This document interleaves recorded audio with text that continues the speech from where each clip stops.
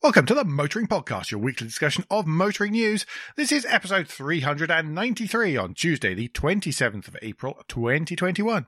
Hello, I'm Alan. Hello, I'm Andrew. And this week we'll be not making any chip puns, because even I'm bored of them now.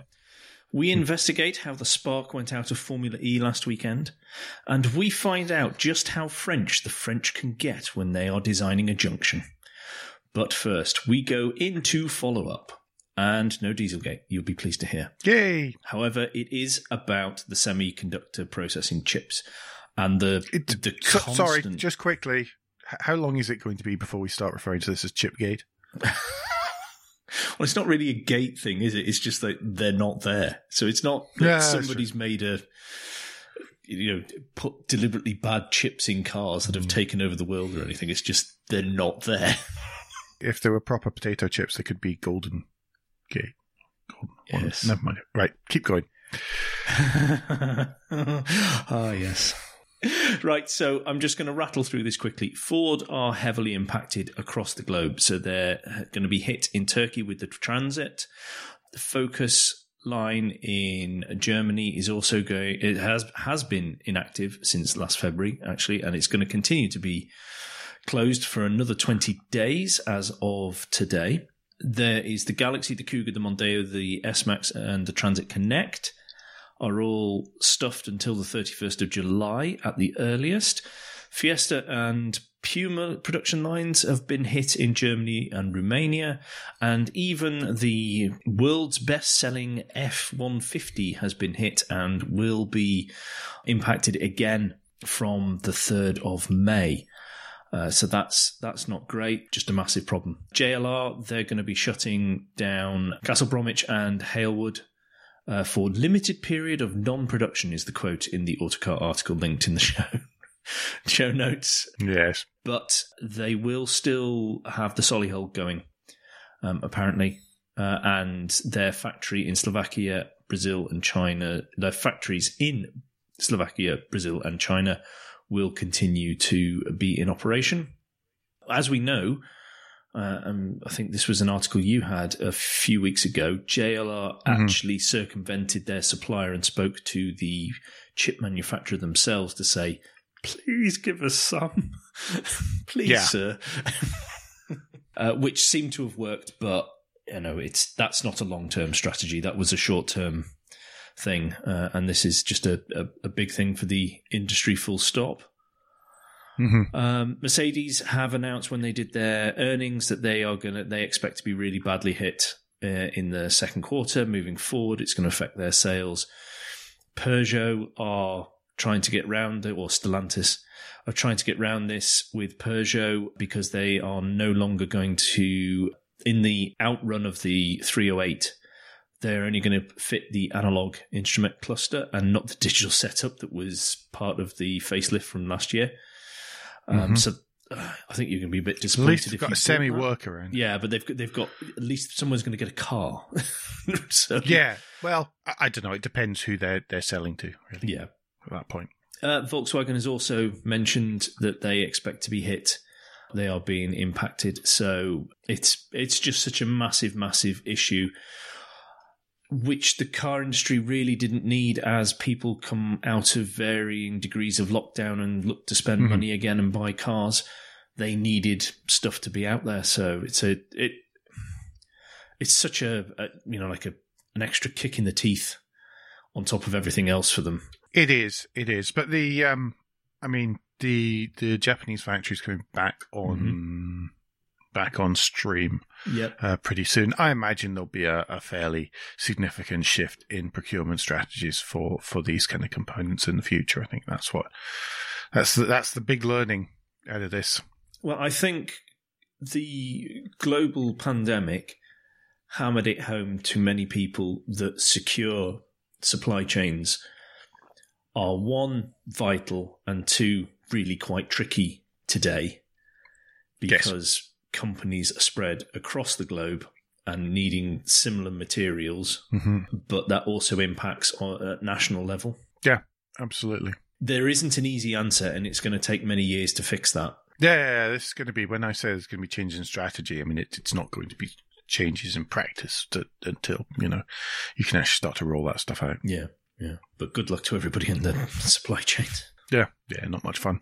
Next up, a story that I saw this come up and thought, have we not talked about this before? And sure enough, we did talk about it in September last year, because at the time McLaren was looking to to put in place a leaseback deal on the McLaren Technical Centre in Woking. They have now managed that with the investment firm GNL. They'll be getting £170 million from GNL for the MTC, which they will lease back for the next 20 years, at least. It's not that they're intending on moving anywhere. It's not that they're doing anything like that. It's a way of releasing some of the money that they had invested in the property and being able to then essentially buy it back over the next 20 years. Yeah, I have to say, considering how McLaren helped out with the pandemic and everything, I do feel a bit sorry for them that they were rejected from government aid. And other companies that have not actually done anything have got the aid. I do feel a bit for them. That's not to say that they haven't sort of brought this a little bit on themselves for their own financial situation before the pandemic. But equally, it does look a little harsh in treatment. I do feel a bit sorry for them, because they were looking for in the region of the 200 million for this. I was about to say that, yes. So they didn't quite get the 200 million at the 170 million. I hope it's enough for them to keep going and they don't have to let any more stuff go. Ditto, because we all like McLaren. Yeah, exactly. Anyway, new news, Andrew. New news now, and not great news, I'm afraid, but this year's Tokyo Motor Show has been cancelled, and that's the first time the show has been cancelled in 67 years. I didn't realise it happened. Was it postponed last year, or...?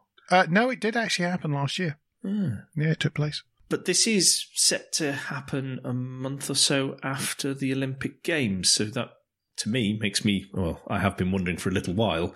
The pig-headedness of some of the people in charge of the Olympic Games seems to be, no, it's going to happen. Really? Are you sure? Because your figures are going the wrong way. We are talking about the Olympic Organising Committee here, aren't we? There's quite a lot of money at stake. Yes, well... Anyway, the bits that we want to talk about. So the motor show is going to be cancelled, and that is a massive shame that they can't work around it. But I can understand it. They want to do it live.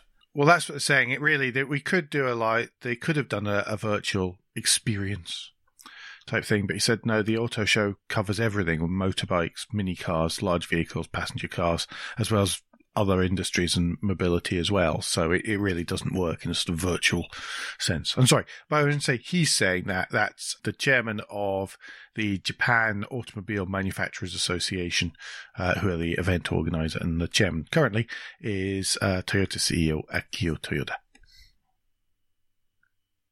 Yeah. I was trying to work that, eke that one out, and I hope I wouldn't say that. Shall I talk about some more Japanese car news? Yes. Connected cars. One of our favourite topics. Well, something which I think is quite cool. Andrew, different.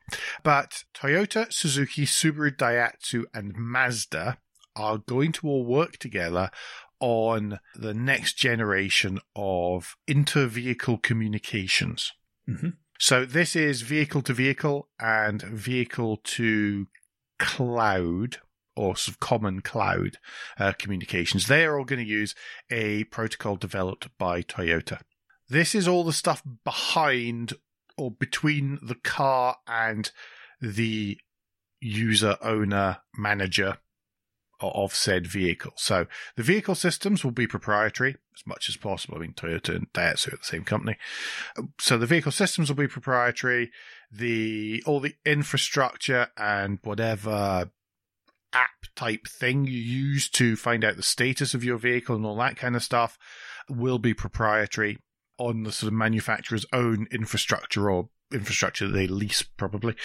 The vehicle communication device and the device center between them will all speak a common language between all of those manufacturers. It's a nerdy background thing, but it's quite It's really quite important as we move towards stuff. And it's cool to see that there's actually the emergence of a standard, at least between the Japanese manufacturers. Except for Nissan.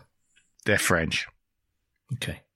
They won't like that. That got someone had to be removed in a musical box to escape making such statements. Yes. Just watch yourself. It is kind of funny. It's all the ones who are, well, yeah, there's always Nissan, isn't there? Well, no, this is very important. And much as I'm not mad keen on connecting cars, if you are going to connect them, they need to be able to speak to each other. It's basically everyone having the same charging socket and format. Yeah. But for data. You say that, but the Japanese standardize on CHAdeMO as opposed to CCS. Maybe not the best example, but yes. But speaking in a common format and a standard, and that is needed, and we're going to need it. That should really be a global thing, to be honest. But I doubt we'll ever get to that. Well, quite. It has to start somewhere, though. Yeah. Yep. Right. I think that takes us to Honda. And talking of new news, and Honda has what feels like finally announced a strategy, any strategy, just some sort of strategy, please, Honda, because you do. Well, I feel they've been sort of lost and treading water for a few years. And I worried about... You've got a Type R and everything else. Really. Yeah. And I was beginning to seriously worry about them, particularly when you look at just looking only at this country, obviously, but the new car registration figures seem to be dropping consistently, which was a worry. But what they've stated is that they intend to stop selling combustion engines globally by 2040. And this is all part of a £33.5 billion development drive, which actually, when you read through the details in the Autocar article, which is written by Felix Page, there's a lot of stuff they are trying to do in a relatively short space of time.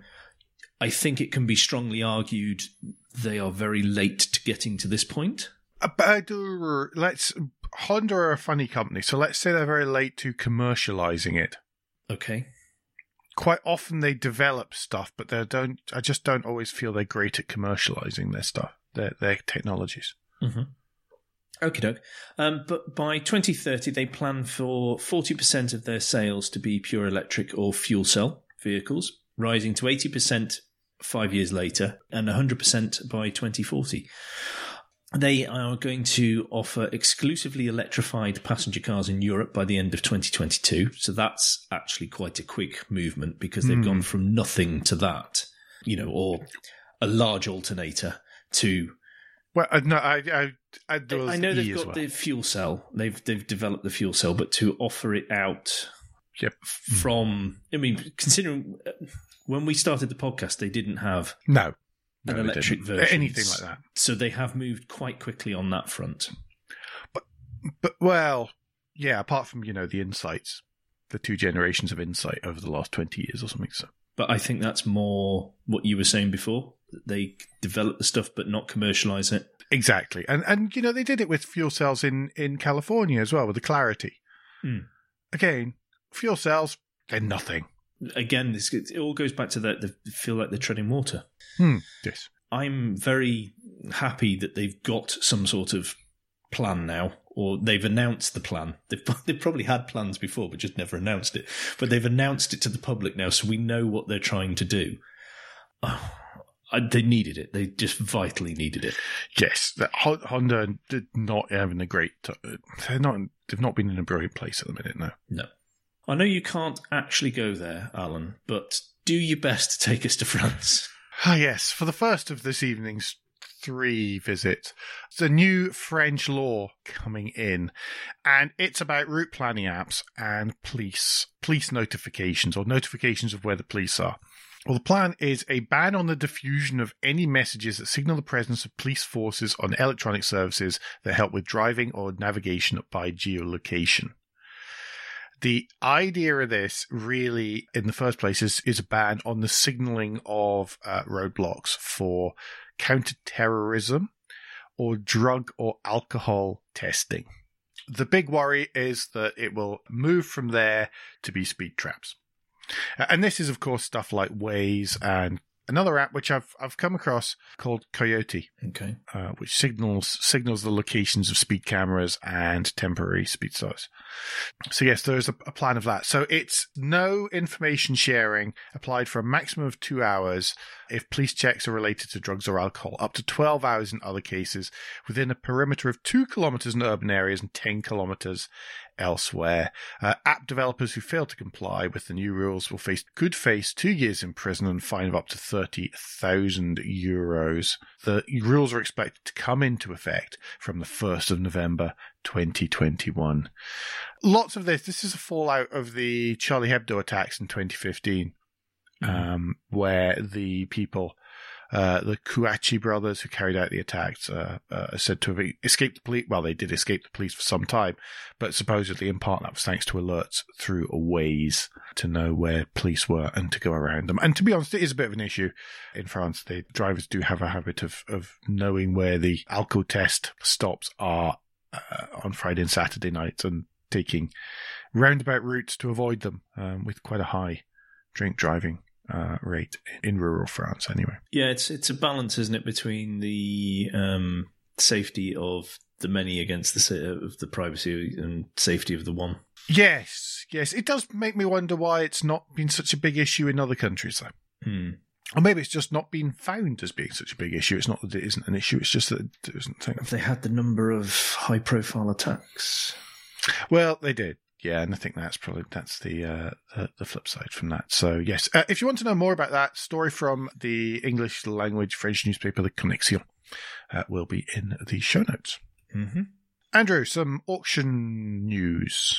Yeah, and this is that the online car auction site The Market has been bought by Bonhams, which sort of came a bit left field, I have to say. I didn't know that they were interested in the market. The market has continued to do well since they pivoted from sort of the car history project that was called Patina and created this place where, if I think I'm correct in saying that the adverts are written for the owners by people who are paid to write articles and stuff like that, because we've had friend of the show, haven't we, who's been involved, Carlton Boyce. Yeah, Carlton Boyce. Yeah, he was saying today that it's very much a one-stop shop type setup. They will come collect the car from you, do the photography, write the article, and then it gets delivered out from there.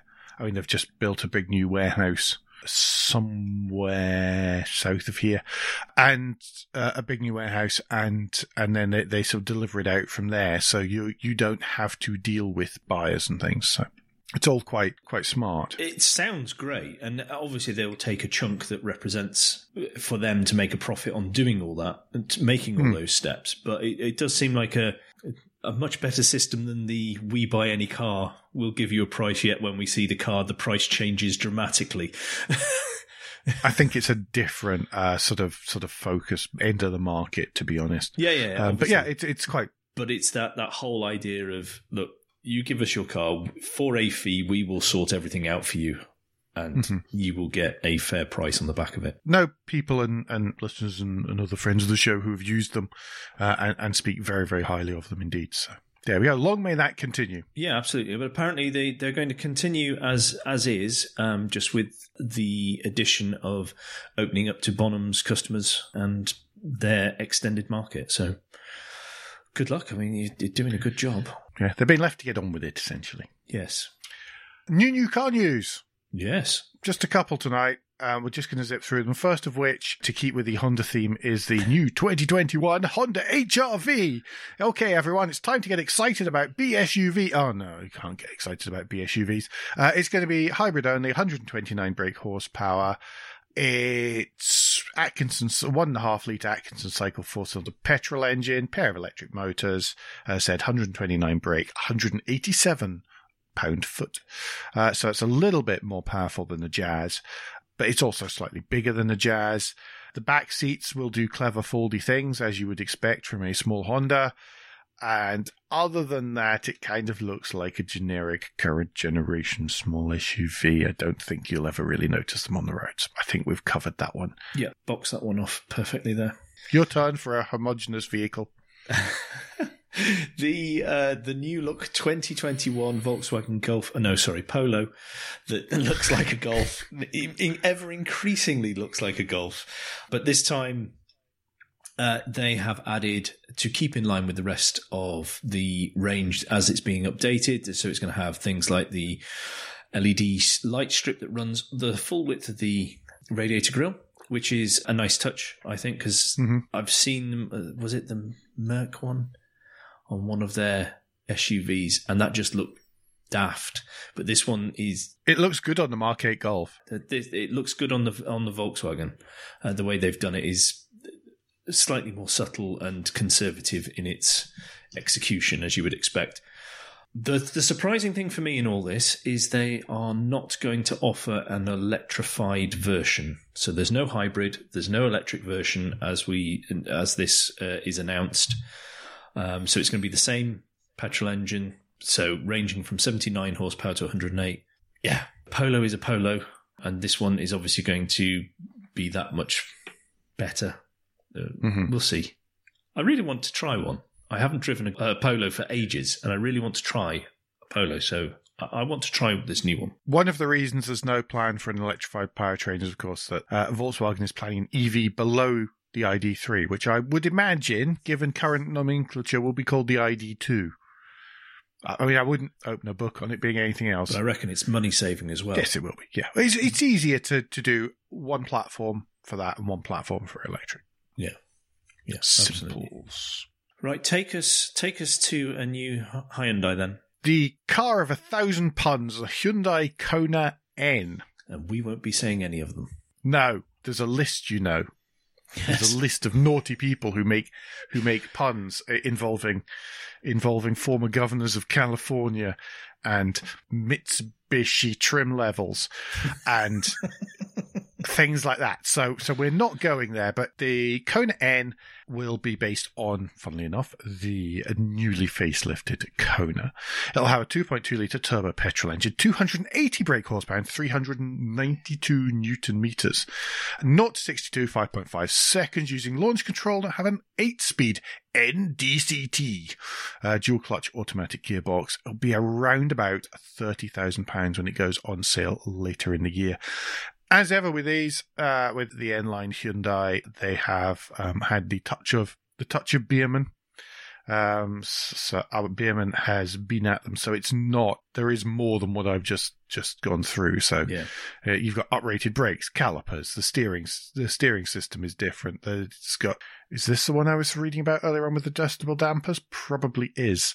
Double rear roof spoilers. Doesn't it have a limited slip diff as well? Electronic limited slip diff. It's got what it also has is a boost button, NGS boost button on the steering wheel, which gives you more power for overtaking for about 20 seconds or so. Top speed. Superb. Yeah, can you imagine? Pressing a red NGS, I was reading this from Rory White on Yes Auto. So it's NGS, which is N grin shift, supposedly, which maximizes the engine and gearbox performance for 20 seconds. Pressing a red NGS button on the steering wheel begins a 20-second countdown timer and maximum boost for overtaking if, say, you're in one of the car's tamer driving modes. In this mode, you get an extra 10 horsepower. There's also track sense shift. There's grin control system. There's a power shift. There's acronyms galore. It looks really cool. I want one. I was going to say, we've just talked about a bland-looking B-segment SUV. I think Hyundai have done well to make the Kona stand out a bit. We've got quite a few round our way of these, so they are popular. I think they're a good size for a lot of people, and making them a little bit hotter. I'll be interested to see whether an SUV quite a lot hotter can be fun. Are we going down that road? No, but I've not driven an SUV that has been breathed on or is intended to be sporty. Even the Kona EV will leave will leave number 11s on the road. So I would be interested to try this to see whether it overcomes my just natural skepticism. Okay. I'm open to the idea of it. Really? You don't sound it. I have progressed. I have grown. You sound like you're mojoing like mad. You'll be complaining it doesn't have a manual gearbox next. And I'm not saying that it won't be, because they've clearly thrown a lot of engineering and money at developing this. And as we know, I think we spoke about recently, we don't expect them, particularly when it comes to the end, they don't do something by just throwing a badge on it and going, that'll do. It is not half-bottomed. No. No. Right, on that cheery note. Are you done? I think that's the end of the first part. Okay, you are done then. Great. Awesome. Yes, this means it's Guilt Minute, that quick break in the show when we ask for a tad of financial support to keep the lights on, the hosting running. If you feel a motoring podcast is worth small consideration every month, then you can become a patron. The different levels of patron include different levels of commitment from us to you, including being able to watch the show recorded live. We also have a small range of merchandise available from our website and Spring store, from stickers to mugs and t-shirts. If you don't have any spare cash, and we completely understand, then you can help us by following for free from a podcast player to receive every show as they're released, and by liking and rating the show in whatever way your podcast supplier lets you. If you've done all of that, and some of you do because you're awesome, then the last thing you can do is recommend us to your friends or colleagues. Thank you. There is motor racing this week. There was, yes. There was at the weekend. There was quite a lot of motor racing. Unfortunately, I'm going to hold my hand up here and say I saw none of it, because I was doing family things with people I haven't seen for a long time. I make no apologies. No, I was working. Apart from when I make the apologies in the next little, you poor thing. So, first up, Formula E, obviously. 333 Racing is the latest manufacturer to announce Formula E Generation 3 commitment. We've covered what that means before. Yes, that's from Season 9. That's good, because I thought they were at real risk of not entering. Yes, nobody was quite sure about Neo. And people were a little bit skeptical about some of the others because, of course, BMW i Andretti Racing have not signed up for it, and neither has Audi Sport Abt. Mm-hmm. Partly because Volkswagen Group is there already via Porsche. Mm-hmm. So that's good news. I think that it's going to be hard for them not to have a grid for Season 3, which is excellent news. Yep. Meanwhile, they were back-to-back at Valencia this weekend. Now, this was very unusual because this was Formula E on a race circuit. Dun, dun, dun. And was not that just the first that. time since Donington and pre-season testing?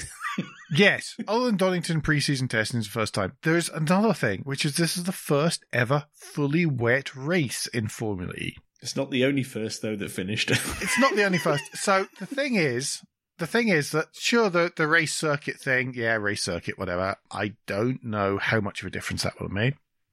However, the wet race, in turn, led to a number of safety cars during the race on Saturday. In fact, it led to five safety cars. Five safety cars, including one really, really close to the end when there were only 2 laps left. Now, the thing about the safety cars in Formula E, which isn't normally an issue, and it does keep the pack balanced, is that there is a rule where they take away a kilowatt per minute per lap under the safety car, which normally is just fine. We see it. It's noted. What it does is it keeps everything a bit balanced, and it stops some people ending up with ridiculous advantages. It's a little bit contrived, but it has worked. It has been in place since 2019, the season then. There's never been an issue with it. It just keeps stuff balanced and stops there being too much craziness after the safety car. But there's a reason for that.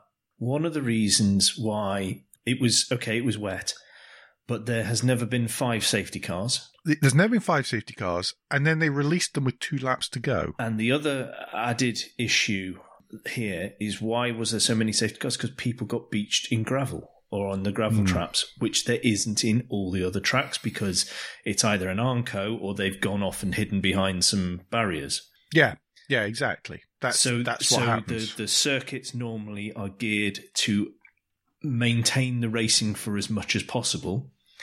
Whereas here, I don't want to say proper racetrack, but you know what I mean, a dedicated racetrack, it is to the safety of the drivers first. Yes, exactly.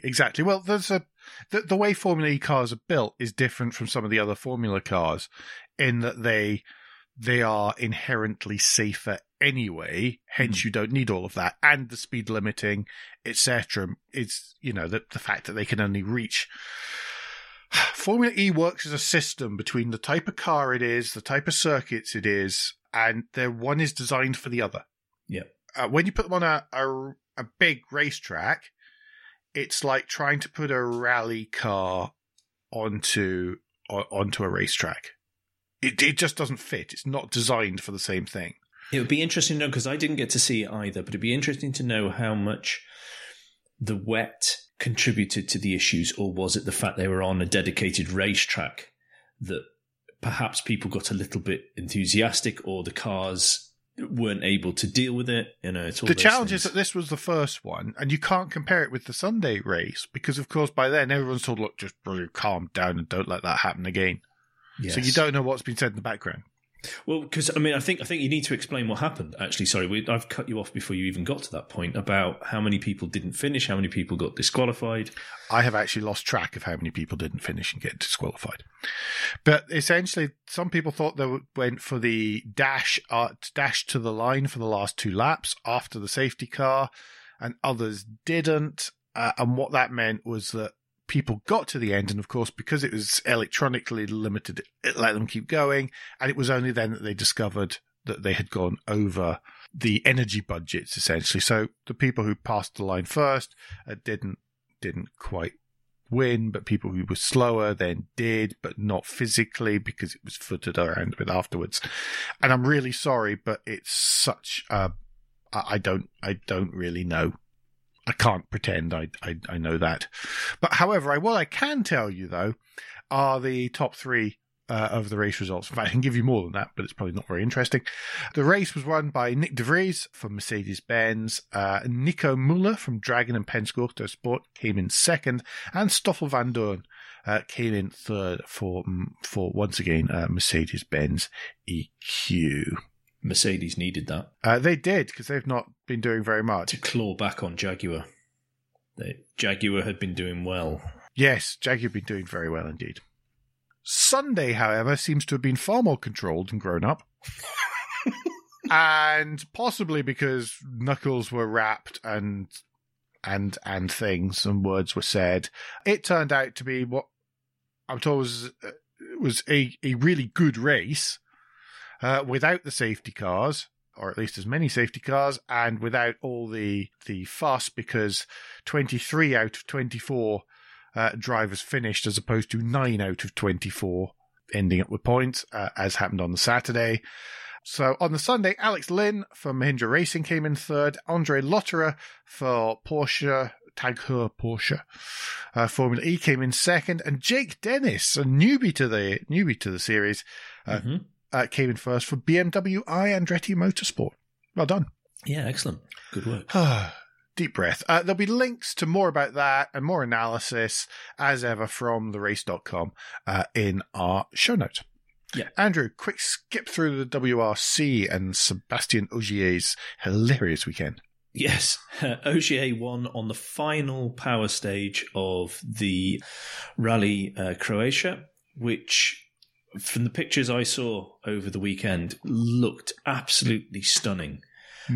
So that's great that looks so lovely and people are really into it. Because just a quick reminder, that was a new... Oh, yeah, sorry. Yeah. That was a new event. Yes, their first one there. Ogier was in the lead Sunday morning, but then had a slight issue with a member of the public in their incredibly quick BMW that wasn't noticed, came up on his inside, and they bumped into each other quite violently, which caused quite a bit of damage to Ogier's car. There was a kerfuffle and mess and fuss about that and how that was dealt with. There will be a link in the show notes to the penalties Ogier and Toyota suffered as a result of trying to sort out the mess of an accident on the public road. but he pipped his teammate Elfyn Evans by 0.6 of a second for the overall victory of the rally when he was 3.9 seconds behind Evans going into the last power stage. Considering his car was damaged, and even with Evans running wide on the last corner, that is a hell of a drive. I read somewhere that it was the third closest finish to a WRC rally ever. Isn't Evans involved in another one with Mexico a few years ago? Possibly, but it was definitely the closest between two teammates. Because Evans in Mexico bumped into a bridge on the last thing when he was ahead, and that cost him the victory, and it was going to be his first victory. Nouvelle was third, bringing in a podium for Hyundai, but Ott Tanak was fourth. He struggled, but it was definitely Toyota's weekend, although they've got some repairing to do, because on top of that, the Rovanperä had a really big off. Both he and his co-driver, Haltonen, were fine, but the car was an utter mess, so much so that they couldn't even patch it together and then come out for some special stages at the end. No. So there we go, but it looked lovely. They had great weather. It looked lovely. Ott Tanak was not comfortable on the tarmac. That's fair enough, because that's not really his natural area to drive very quickly. And bit of issue in what was a nice smooth rally because of an accident leading up to the start of Sunday. There we go. Yep. Take us to the lunchtime read. Can you don your beret once more? Yes. Well, this is I like this one because it's somewhere I've been.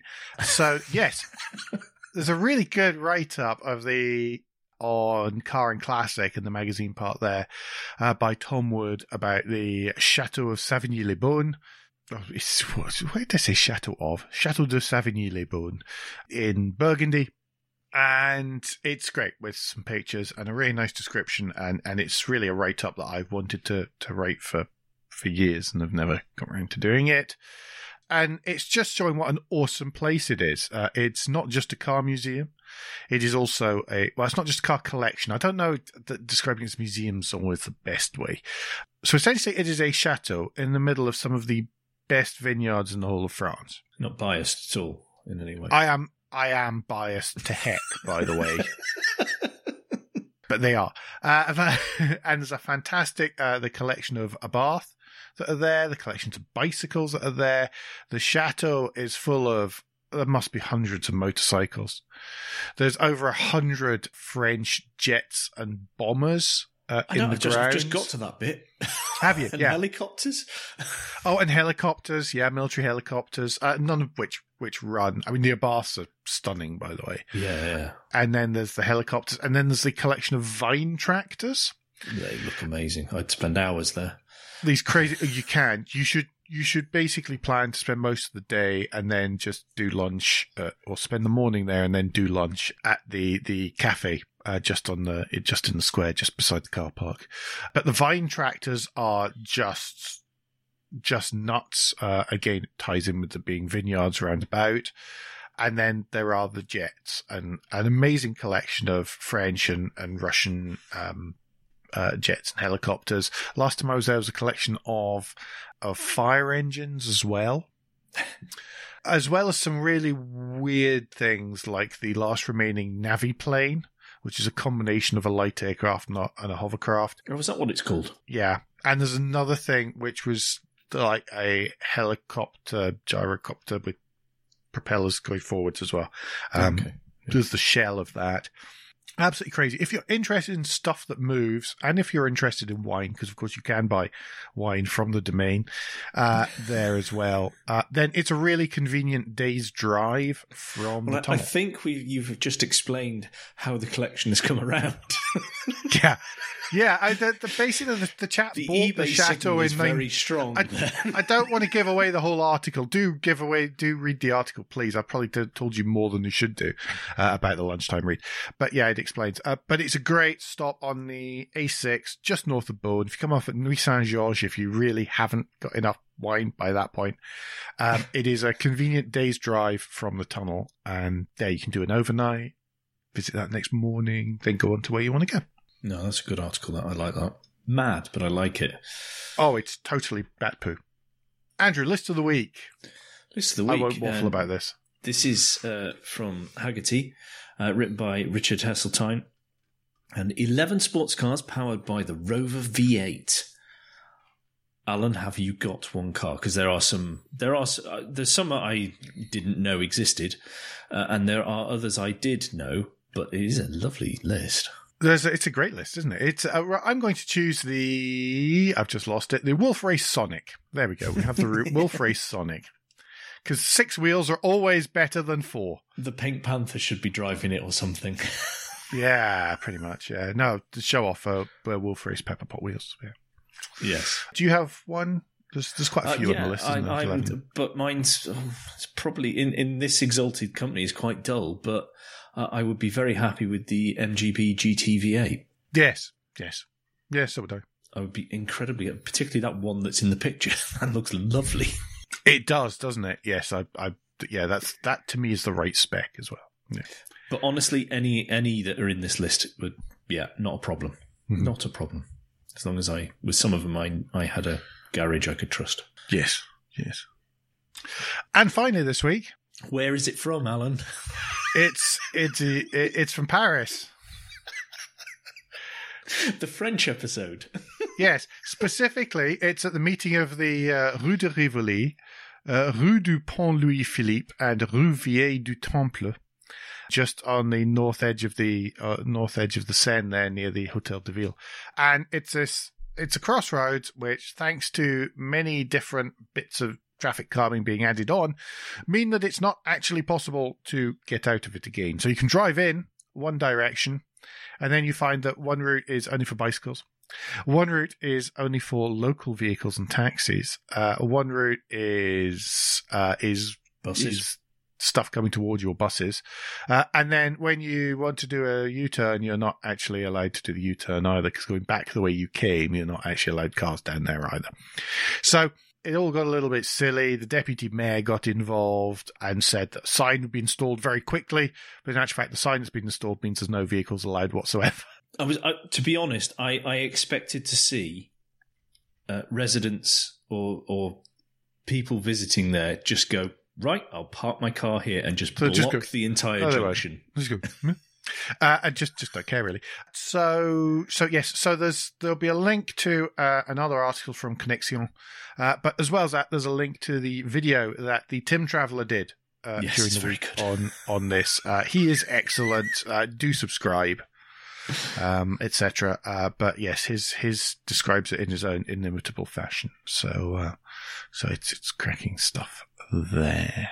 Yep, I like that one. That did make me chuckle. Yes, yeah, it was one of those things where as soon as I saw it coming up on Connexion on Twitter, then it was like, that is the end finally for the week. Yeah, and once again, we can't share the excellence of Driving Gloves. And I know some of our listeners, because we have had conversations on Twitter, are very disappointed that we have not shared the excellence of Driving Gloves, and they have had to find out for themselves a driving glove they wanted.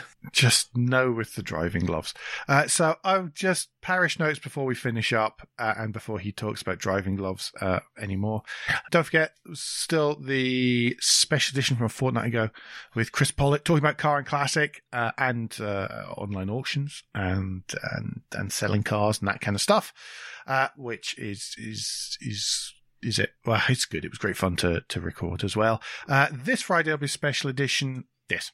This Friday there will be a special edition. There we go. I've recorded it already. I just need to do a little bit of editing on that, but that should be out at 7:00 on Friday morning. Which is us for the week, I believe. Oh, well, I think we should tease. And tell everyone they need to tune in next week because there will be an announcement. Oh, yes. A special announcement. Oh, a special announcement, not just an announcement. Okay, yes, there will be an announcement because we did just a shocking thing and actually planned stuff for once. So yes, there will be an episode 400 announcement. There we go. That's me winding it up a little bit more. Anyway, stop waffling. There's still a few more episodes between now and then. So don't forget that between now and next week, you can give us any feedback and share your thoughts on the show at Motoring Podcast on Twitter and Instagram, on Facebook, and on the contact page of motoringpodcast.com, the hub of all our activities. Please don't forget about our Patreon offer and any of the other ways to support us available at motoringpodcast.com/support. And please leave a review and rating on Apple Podcasts or however your podcast app lets you do such thing. Andrew, best way to keep in touch with you? Best way to get in touch with me is via Twitter. If you search for Cracked Windscreen, you should find me there. And Alan, if people would like to know even more French news, what's the best way for them to find out and get in touch with you? I recommend a subscription to the Connexion. It's the English language French newspaper. I can send you the link if you get in touch with me on Twitter, where I'm at AJP Bradley, Bradley. We'll be back, as we said, very soon. But until then, I've been Alan Bradley. I've been Andrew Clues. And safe motoring.